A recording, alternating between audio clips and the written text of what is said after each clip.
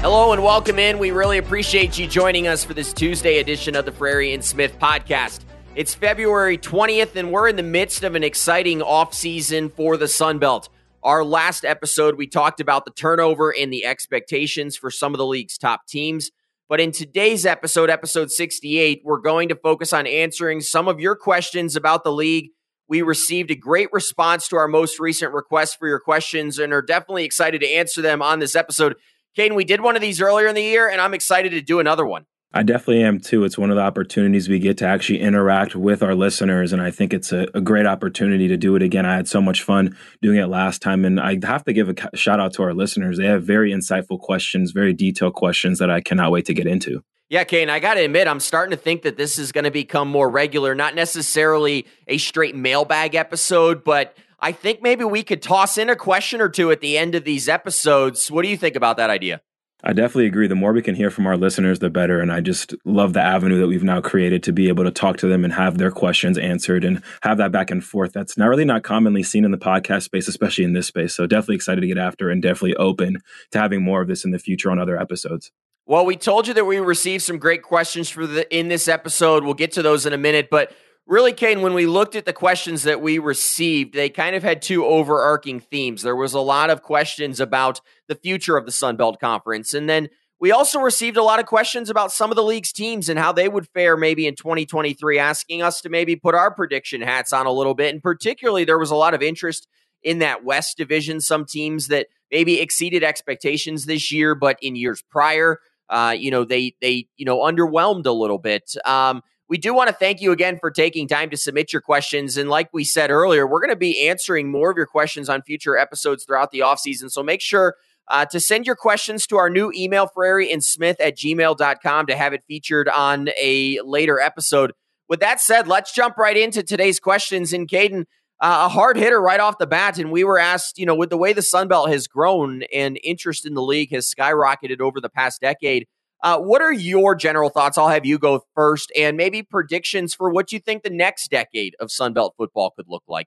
No, being a part of this conference and kind of seeing it grow from someone who was recruited and remember the early days of it to seeing where it is now is really remarkable. And I think with the new teams added to the conference and the entire direction that college football is going in, I think there's nothing but hopefulness to feel about the direction of this conference in the next decade. I think you look at the talent from this league top to bottom, you look at the recruiting spaces that are occupied.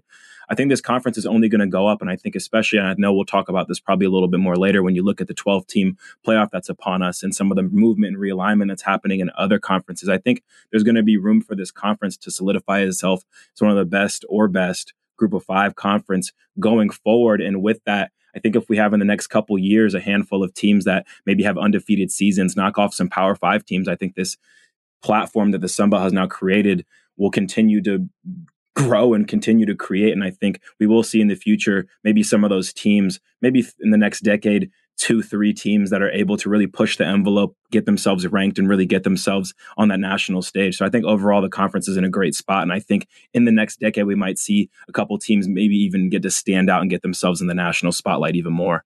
Yeah, Caden, I'd have to agree with you. I think the words that I would use is cautiously optimistic for what the future of the Sun Belt looks like. I really do believe in the model that Commissioner Keith Gill instituted, looking for teams inside the Sun Belt footprint. We've seen some of these larger conferences, the Big Ten, the SEC, who've gone outside of their footprint that have, really gone away from those regional rivalries that, we all grew up watching and made college football great. So I'm interested to see, in the next 10 years, that next decade, how that strategy pays off.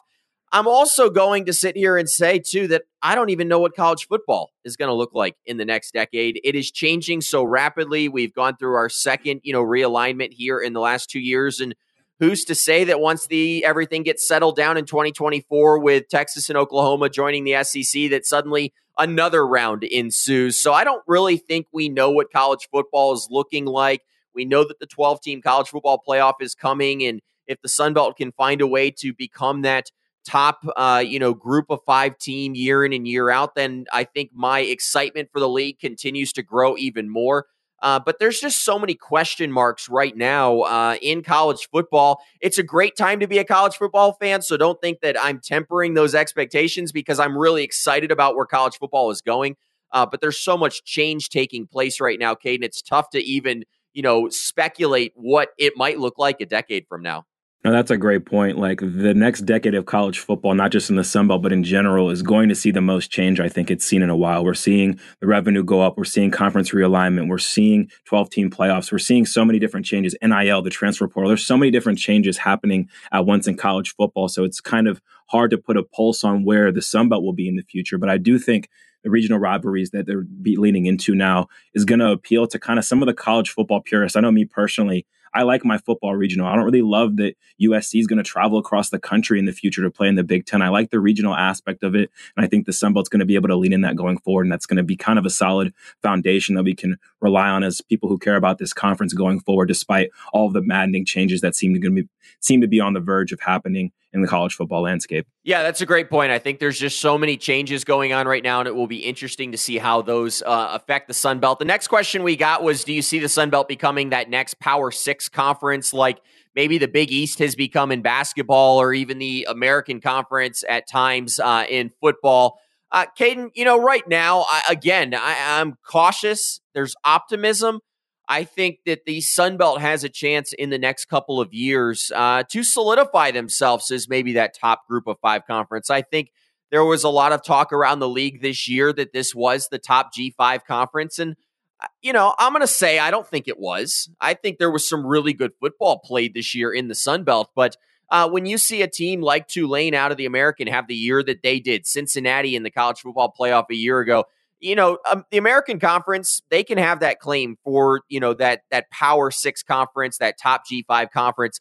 But that's changing. We're seeing a bunch of those teams, the Cincinnatis, the Houstons, that are leaving for the Big 12 this coming year. And, there is a very clear opening here that if the Sun Belt can thread the needle, they do have the premier, maybe next conference up. And with some of those teams leaving the American that has been that premier group of 5 conference, I do think that there is a path forward to becoming, that top group of 5 conference. I think it was a little early to say that this year, but I think that there is a clear path in years ahead to create some more excitement around this league and really become that group of 5 league that everyone talks about. Yeah, and I think the biggest thing with this question is kind of differentiating the Power 6 kind of model that they're talking about that's more relevant in college basketball versus the Power 5 with college football. If you look at college basketball, the Power 6 is kind of created because the Big East became such a powerhouse. And even if you look at the Big East now, I have to cover a lot more college basketball because of my job with On3, but there's 5 teams that are ranked in the top 25 out of the Big East. I mean, that's a competitive conference. There's teams in there with 12 plus wins every year in and year out, and they have a tournament style of playoff where they can prove themselves against top competition and kind of maintain that level. But in college football, there's always going to be that differentiation between the Power 5 and the Group of 5. And I think now looking forward with some of the realignment that's happening, it might be looking more like a Power 2, Power 3, and then kind of the rest of the conferences. So I do agree with you in the sense that the Sun Belt is now kind of setting themselves up to be that next conference outside of the 5, outside of the 3 that have been created. And I do think that's the best you can do these days with football. You talked about the success that places like Tulane had this year. There's always going to be room for that group of 5 school that comes out of a conference undefeated, has an impressive resume, and will be knocking on the door as far as Power 5 goes, and hopefully the playoffs in the future. And I do think the Sun Belt in that sense is kind of pushing that limit as far as being that next premier conference that if we look next year, a couple of years from now, and we see, there's an undefeated team in the Sun Belt, they'll earn and garner that respect if they're given the opportunity to play some of the top competition at the end of the year. Yeah, and here's the last thing that I'll say on that. In order for the Sun Belt to truly be considered maybe that Power 6 conference, they need App State to return to the top of the mountain. They need Louisiana to be good again. They need James Madison to prove that this year wasn't a fluke, which I would expect them to do. But they need those teams to continue to elevate in order for them to maybe make that next leap forward. Caden, this next question, and it kind of, goes right into everything that we're talking about. And a listener asks, do you think the Sun Belt caught up any in realignment with conferences like the Pac-12 and the Big 12 that are, on the verge of change? And Caden, I'll let you go first, but, I'm just going to quickly answer this. In my opinion, the answer is no. Yeah, I think when you look at realignment, the good thing about the Sun Belt is I think they did get into the game nice and early. Them adding the teams this year, I think, is going to give them a huge plus going forward and takes a lot more pressure off of them as far as adding more teams in the future, even losing teams maybe to another conference in the future. Versus you look at a conference like the Pac-12, they're getting decimated losing USC and UCLA and kind of making their conference more of a toss-up right now between schools like Oregon and Utah. And then after that, it's about it. So I think the depth of the Sun Belt top to bottom kind of puts them ahead of the game as far as realignment goes. And I think when you look conference to conference to conference now in the next couple of years and you see some of this movement, there's going to be the haves and there's going to be the have-nots. And I do think the Sun Belt making their moves early and getting some talent newly acquired to the conference is putting them more in that have group versus some of the have-nots when you look at the Big 12, who's now having to add a group of 5 teams, the Pac-12, who's losing some of their top dogs. Yeah, here's where I disagree with you a little bit. I mean, ultimately in college football, you can look at the teams, but what you have to look at is the money. And the Pac-12 and the Big 12 are currently in the midst of, renegotiating their media rights deals. We're going to talk about the Sun Belt's media rights deal in a moment, but the numbers when they come out are going to be dramatically different than the Sun Belt's numbers. And that matters. That matters in terms of facilities. And even when you look at teams like the Pac-12 and the Big 12, I know that we could talk about Marshall going in and beating Notre Dame and App State beating Texas A&M, but the Pac-12 and the Big 12 still have brand names. They have the Oregons and others in the Pac-12. You look at the Big 12, and you're still going to have some brand name teams, even TCU, who was, in the college football playoff this year, the Baylors, the Kansases. And again, all of this could change in the future. But the Sun Belt does not have those brand names. And so to me, yes, did they make some great moves in realignment? Absolutely. But there is such a clear divide between the Power Five and the Group of Five. And I think that the divide is growing even larger. That no, I don't really think they caught up much with some of those, lower tier Power Five conferences.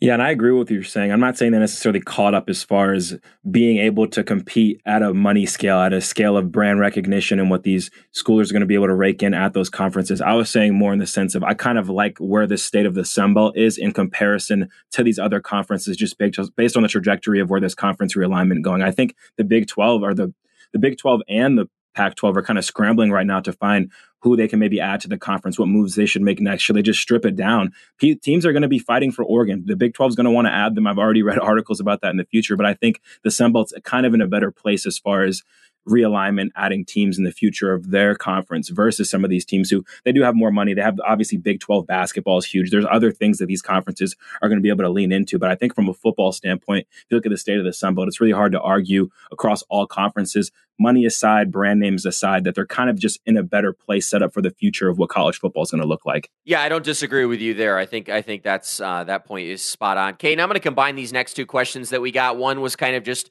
do you see the Sun Belt signing a more lucrative media rights deal with ESPN in years to come? And then ultimately, what would be some top priorities if you were commissioner of the Sun Belt over the next 4 years? And Kate, I'll go ahead and answer this first.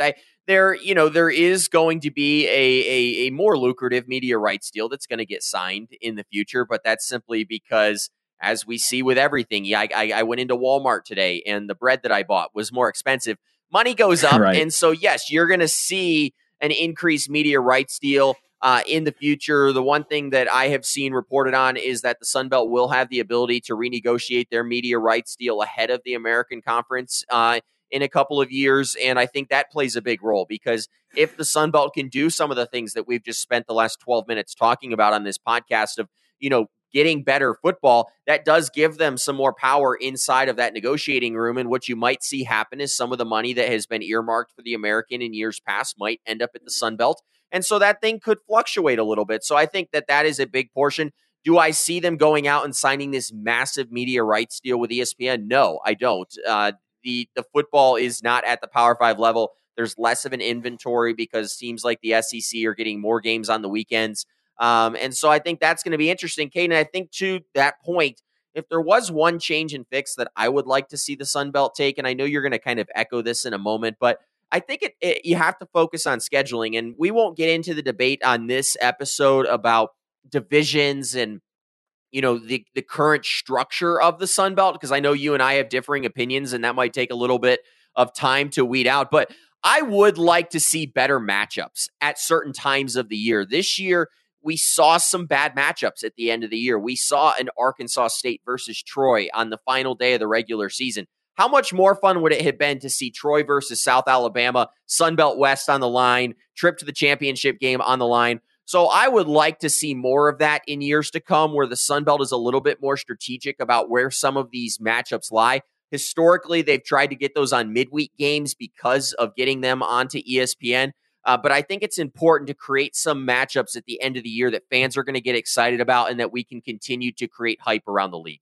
Yeah, a lot of great points there, Noah. And I think from a media rights standpoint, you're right. If you look at just the price of everything right now, it's going up. I'm not going to speak on the stock market or inflation, but the price of things are just going up. And I think in the college football space, you look at these coach buyouts are going up. The NIL money is going up. The media rights stuff is going to go up. So I would guess that this Sunbelt media rights deal is going to go up when that time comes, but I don't think it's going to be something drastic or surprising. I do think the Sun Belt might have an opportunity, though, going forward, looking at how kind of all the college football talents rising to the top. If you look at these weekday games now, I think the Sun Belt might have a little niche market there where they might become the premier group of five or just games in general to watch during the week on some of those Tuesdays and Wednesdays. Maybe when sports gambling becomes legal nationwide, maybe that gets more of an appeal going as far as those Sunbelt weekday games. So I do think there is a little bit of a niche there that Sunbelt might be able to leverage as far as their media rights going forward. But I think that deal will go up, but like you said, not massively. And then speaking to what I would change about the conference, I think the fact that you and me kind of have similar answers as far as what we would change about the conference, they're really nitpicks. And I think that's really a true representation of how great hands this conference is in and how good the state of the conference is right now going forward. But I do think scheduling could be the only other thing outside of when I played for the conference, when I'm now covering the conference. I think it's phenomenal. I have no complaints on either end, but I think the scheduling could maybe juice itself up a little bit more. I think maybe if you create a format to where the best teams in the conference from the year before push those games down the schedule, make them play each other, and then have some of the teams that didn't do as well in the conference get those games out of the way in the beginning. And I think even as a player, if you're a team that maybe wasn't as good last year and you're heading into the conference schedule and you have to play one of the top dogs, well, this team that's supposed to be a top dog doesn't really know what kind of team they're going to be yet. They're still early in the schedule. So I think that might even add some potential for some upsets that we might not see normally in the conference. And then towards the end of the schedule, get some of those juicy matchups like you were mentioning against some of the top conference's top dogs. But I think, again, that's a nitpick. And I think the conference is in a great state. And I think not really many changes are going to be made room for as far as what the Sun Belt's doing because they're doing a great job right now. Yeah, I think to your point, I think where I would come in is I want to see these top teams protected a little bit more. And we saw it happen with James Madison this year. If you go really strong at the beginning and say you're 7-0, you're going to be in the top 25. You're being talked about. Whereas if you schedule a South Alabama Troy and you're going to basically take one of your teams out of the title race in week, I think it was 6 this year, they don't get talked about as much. And so I think that has to be think about strategically, at least for some of the top teams in the league. Yeah, and I think that's also just a hard thing to have a pulse on. I think, again, this is a nitpick. So I think going into every season and expecting the same teams to be good year in and year out and scheduling it that way is kind of going to be hard to do just because this league is so competitive. I mean, nobody expected that Troy game, I think, to be as important as it was when it was going into the season than at the end of the season. But another thing I would also like to see the Sun Belt do is maybe lean into these regional rivalries even more. We talked about how there's maybe not enough juice in some of these matchups that are kind of happening in other teams' backyards. I would love to see maybe a trophy given out for some of these regional rivalries. That's just something I think fans and players get excited about. Maybe a belt that goes back and forth like it does in Alabama between South Alabama and Troy. We can make that happen in Louisiana against the two teams there. We can make that happen in other teams in the league. So I think maybe getting that last weekend spot with some juicy rivalries that we can see year in and year out would also create some more excitement in the league. Yeah, it's a great point. I mean, we saw James Madison and Old Dominion already, drop the Royal Rivalry in all sports, and that's created a lot of excitement. I know I've been following that on Twitter. Kane, let's move on to a couple of team-specific questions. We're not going to have time to get to all of these today, but, we're going to go ahead and start with a couple of the top teams out west and some of the things that have happened this offseason. And we were asked, despite some of the Power 5 schools' interest, I thought it was huge for Major Applewhite to stay in Mobile. His team had a really good year offensively as the offensive coordinator at South Alabama. Caden, to me, it was huge for South Alabama to keep them. They did not have either of their coordinators poached. Their head coach is still intact. And we've already talked at length about the returning class for South Alabama. Caden, we are going to be asked later on, and we might get into this question. I haven't decided if I want to yet. But to me, South Alabama has to be considered among one of the favorites heading into next year. And I know that's music to your ears since you've been riding the Jaguars hype train for about the last year. Yeah, and I think when we really kind of harped on and answered this question in our last episode, just talking about all the question marks we have heading into next season with some of these new coaches and new coordinators that are now inserted into the fold of the Sun Belt Conference. And we didn't bring up South Alabama one time, and that's a team that had every right to lose. Coordinators on either side of the ball, offense and defense for this team, were at a premium last year. They had fantastic seasons, and the fact that they have now that continuity coming back, and you talked about all those amazing players on the offensive side of the ball. You get a Carter Bradley back, you get a LaDamian Webb back. I think there's a lot of excitement to be had as far as South Alabama's offense because they are keeping their coordinator, they're keeping that foundation, and I think that does make them very hard to bet against as far as the team that's going to be favored coming out of the West moving forward this season. This team was the fourth best offense as far as yards per game last year, the second best passing attack, only behind Georgia Southern, who we know throws the rock around the yard everywhere. And I think there's no reason, if you're a South Alabama fan, if you're a Sun Belt fan, to think it's going to be any different going forward based on keeping that continuity, not only with the players, but with the coaches too.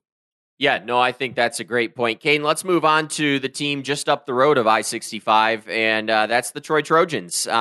We found out earlier this week that their defensive coordinator had been swiped. He ends up at Tulane after Marshall's defensive coordinator had been swiped to Tulane and then ended up at Miami in this grand game of musical chairs.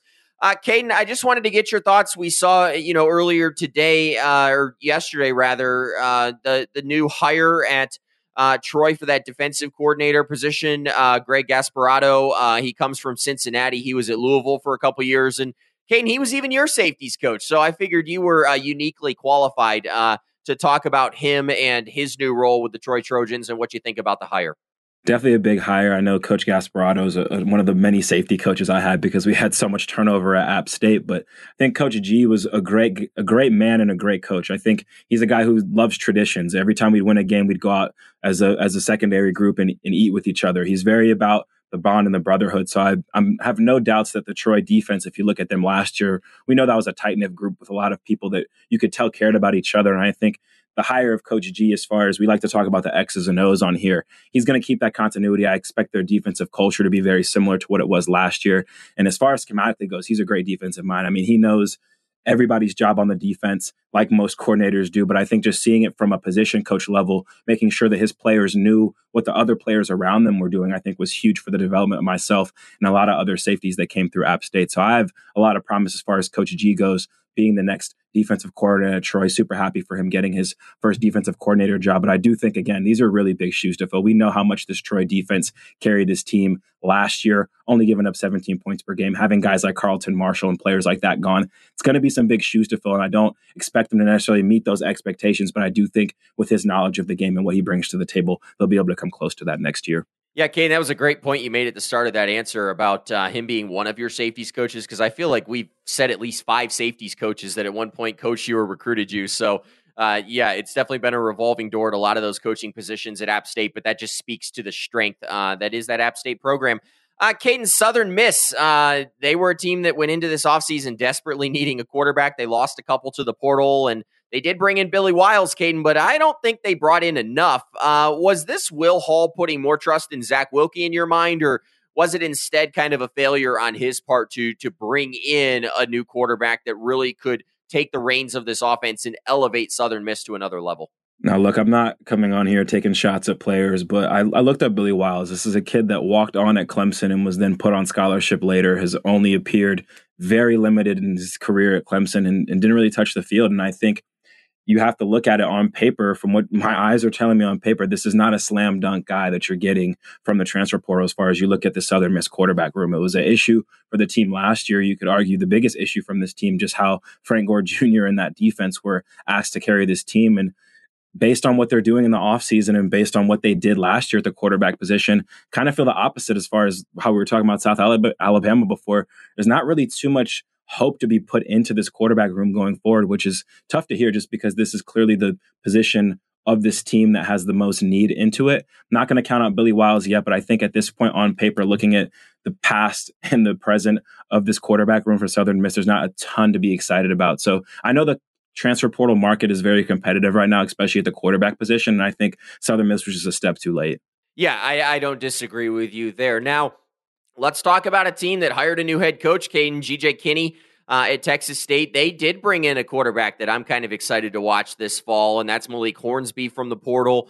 Texas State, they are starting to maybe look like a threat, Caden.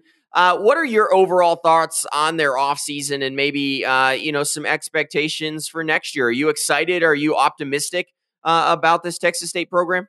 Look, it's very early in the offseason. There's a ton to happen between now and the season. But after our conversation with Kef and just really diving into what Texas State has done this offseason, I will say I'm drinking the Kool-Aid a little bit. I think I'm pretty hopeful and optimistic about this team going forward. I think the biggest question is going to be, does that staff that was an incarnate word, does their offense and defense translate to the Sun Belt level? I think that's the biggest question mark, because I think all the other boxes are checked. You have Malik Hornsby, a quarterback now, who's going to establish himself, I think, pretty early in the season, that he's one of the most athletic prospects and players that we're going to see in the conference. I'm not going to say he's going to have a Todd Centeio-esque season, but I do think as far as skill set goes, we did see what a transfer that comes in and is electric with his legs and his arm can do in this conference early and fast. And I do think there's a potential to have that happen. And we talked about on the previous episode, Mac Leftwich is a guy who's worked with all different styles of quarterbacks. And I do think, do we know if his offense is going to translate? No, but we do know that in his last jobs, he was able to kind of adapt to the skill set of his quarterback and lean into that. So I do have faith that if Malik Hornsby is the day one starter of this team and Mac Leftwich is be able to squeeze and get everything out of him he can, this Texas State team will be a lot more dangerous than it was last year. Yeah, I do not disagree with you at all there. I think it does come down to what Hornsby is this year. If he is a top 5 quarterback in this league, which I don't think is unrealistic. You think of guys like Cam Fancher, you think of Carter Bradley at South Alabama, Grayson McCall's obviously back, and I'm probably forgetting a quarterback here or there, but I don't think it's out of this world to say Hornsby could be a top 5 quarterback in the league. And if that happens, Texas State's already better. This is a team that, they handled business at home this past year. They lost some tough games on the road. They beat an App State program. Sorry to remind you of that. But, Caden, I think that they have a chance to maybe take a leap forward. I'm not sure the leap is the right word. Maybe a step forward. Is it too much to ask that maybe Texas State is bowl eligible this year? Would that be a good step? And I think that would be a good step. And ultimately would make that West a little bit deeper. We saw some surprise teams this year become bowl eligible, so why couldn't it be Texas State? But I think to your point, I'm still cautiously optimistic about this team. I am excited. I've started to drink the Kool-Aid a little bit, but you're bringing in a staff that has no D1 FBS experience at the coordinator role or the head coaching role in terms of at those positions. And I think that's still a little bit concerning. Could it work? Absolutely. But I think that's something that we'll, talk a lot about, I'm sure, in the early weeks of the season. Caden, we're going to wrap up this episode with a couple of teams that just had really disappointing 2022 seasons. And that was Arkansas State and Old Dominion. They both finished at the bottom of the tables in their respective divisions. Butch Jones, though, did bring in a pretty solid recruiting class this offseason for Arkansas State. Ultimately, the question was asked, do we think that's going to help? Or are we once again going to see them be a 3-win team due to them being young again, which was the excuse that was used all year long? And then to tie all of that together, too, we were also asked about Old Dominion and what are those realistic expectations. And for me, Caden, I don't think we're going to see massive leaps forward in either of these programs. Again, is it conceivable to see 4, maybe 5 wins? Yes, I think so. I don't think, particularly with Old Dominion, you're going to see them be a 3-win season or 3-win season again this year. There's a lot of money up in Norfolk at that program, and I think that helps. We've talked about money helping. I'm still not sold on this Arkansas State program. They have been talking about young players for the last couple of years, and it just hasn't translated. I would love to see some of these young players take the leap forward. I would love to see the West become more competitive and for Arkansas State to get back to what they were maybe 5-10 years ago. But I'm not buying it yet. But, things could change. But I am a little bit more optimistic about Old Dominion. I think they made a good hire at offensive coordinator. So these are two teams that I don't think it's crazy to think that, they're probably in the preseason polling going to be picked last again. I do think Old Dominion might have the ability to maybe surprise a team this year. Yeah, I'm going to echo a lot of what you said there, Noah. I think even from my playing days at Arkansas State, the issue has never been the talent. Even when I was a young pup running down on special teams and kickoff, they had big dudes out there, they had fast dudes out there, and they had strong dudes out there.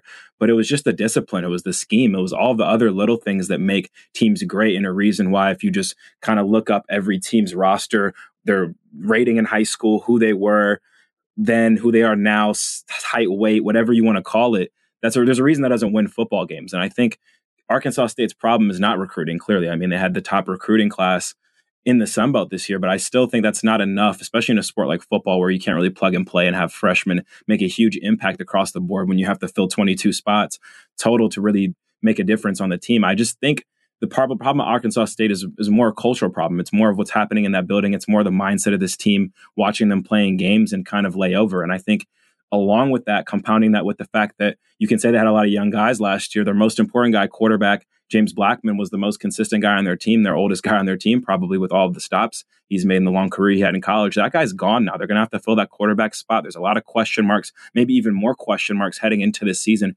because they have younger talent, have to fill some of those few spots they had where they had some leadership. So I do have a pretty high level of concern for Arkansas State, maybe even more than last year. And switching over to Old Dominion, I think that there is more reason for hope. There's more reason for promise. Listen, this Old Dominion team only won 3 games last year, but look who they beat. They beat a Coastal Carolina team that played in the conference championship. They beat a Power 5 opponent in Virginia Tech. We had a little bit more glimmers of hope as far as Old Dominion goes, especially on the defensive side of the ball, where their team, led by Jason Henderson on defense, really had some great games if you look at them down the stretch, holding opponents to under 20 points and doing some different stuff like that. So I think as far as Old Dominion goes, there's a little bit more reason for promise. And you mentioned it. Their hire at the offensive coordinator spot with Kevin Decker is going to be huge for them. I think that up-tempo offensive attack is the right direction to go in. And I do think with an experienced quarterback like Hayden Wolf, I think with this up-tempo offense, it's hard to really argue that he's going to have a better season than he did last year. But I think on that end of the spectrum, I'm going to be a little bit more